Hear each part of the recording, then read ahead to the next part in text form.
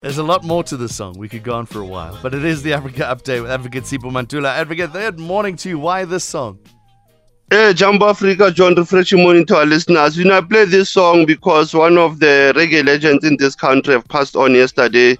Ras Carlos Jeje, John, we were the first to build this story. We don't break a story, John. We build a story until the family and the Minister of Arts and Culture have done the official visit today at his home in Tshwane, Pretoria. Carlos Jeje performed with Peter Tosh in 1983 when they went to Eswatini, a freedom fighter who also visited Jamaica. So I thought, let me play the brother of Carlos Jeje, the reggae legend who has been involved in music for many years in this country. So it's our special tribute to Carlos Jeje, but I hope we'll give our listeners more information and information about this elder, Ras Carlos Jeje, the man who came with the song No Apartheid. But this one, Reggae Myelitis, is going to the doctor, John, because you have that funny feeling.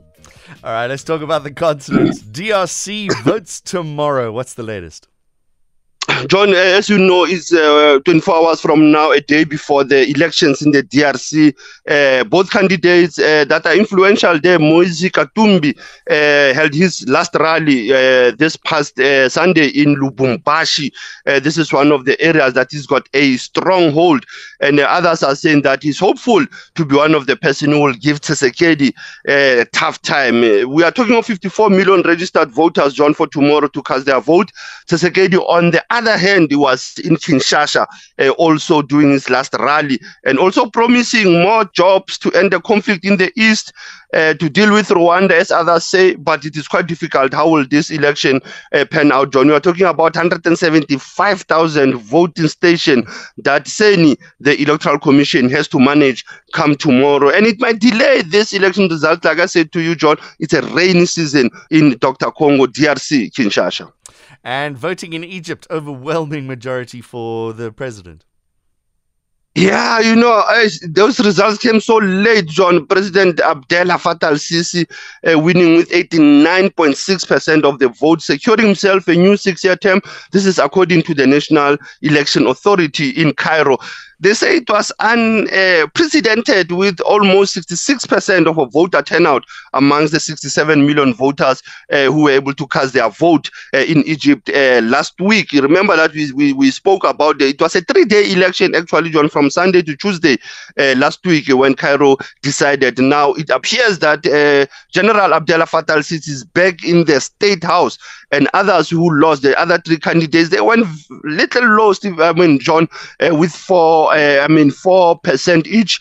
And these are the opposition that we have expected that they will have taken Abdel Fattah al-Sisi to task. But he's getting the 3rd term, 2014, 2018, now he got 89%. We don't know, maybe there was some rigging, but the general is back in the State House. And what's happening in Burkina Faso? I see there's a reshuffle there.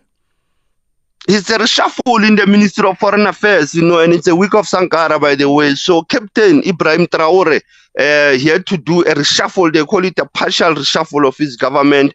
And this was the Minister of Foreign Affairs, Olivier Rumba, who was in office since March 2022.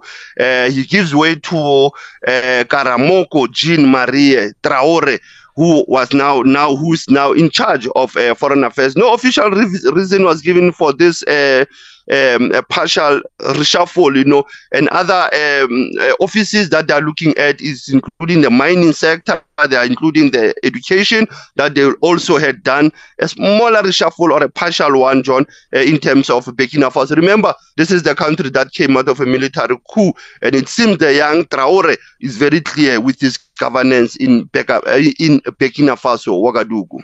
Sipho Mantula, tell us about this dam, this Ethiopian Renaissance Dam. This is affecting a lot of countries if it goes ahead. Yeah, it's a long-standing conflict.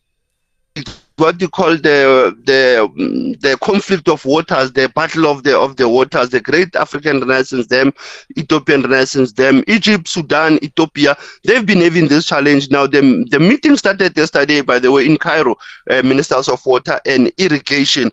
John, what has started is that since 2015, they've been in this tussle amongst the 3 countries. Ethiopia is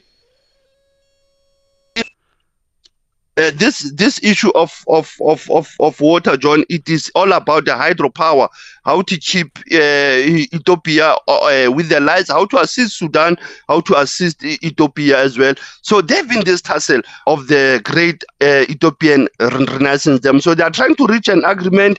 It also dates back to international law about this conflict of the waters between these three countries that I've mentioned. So we'll follow up what will be the outcome of the three ministers of water between Egypt, Sudan, and Ethiopia. Yeah, it could change the face of Africa a little bit if you dam the Nile too much. No, correctly, John. But the Nile is all about the rains. When you have plenty rains, is how do you capture the rain and how do you harvest the rain to use it for hydropower so that you avoid the load shedding. In historical archives, what happened today? I thought I should take us back to Milton Obote from 54 years ago, who was there was an attempted suicide from this former president of Uganda, Milton Obote, who has been in power for 2 years. If you remember Milton Obote, he was overthrown by Idi Amin in 1971, but he was the first president of Uganda in 1962. Milton Obote, John, interestingly, he died in South Africa, in 2005 on the 10th of October. So you will be shocked. Many African presidents from the SADC, from West Africa, East Africa, they've died in South Africa. It will be interesting to navigate how many presidents since 1994 we have died in our soil coming from the African continent. So today we're looking in Uganda, Kampala, the former Prime Minister Milton Obote, the Ugandan King or the Kabaka Prime Minister. Asante sana, John, as we are still leading the conversation. SAFM observing the Reconciliation Month. SAFM leading the conversation. Advocate Sipho Mantula there. We'll have another Africa update again tomorrow.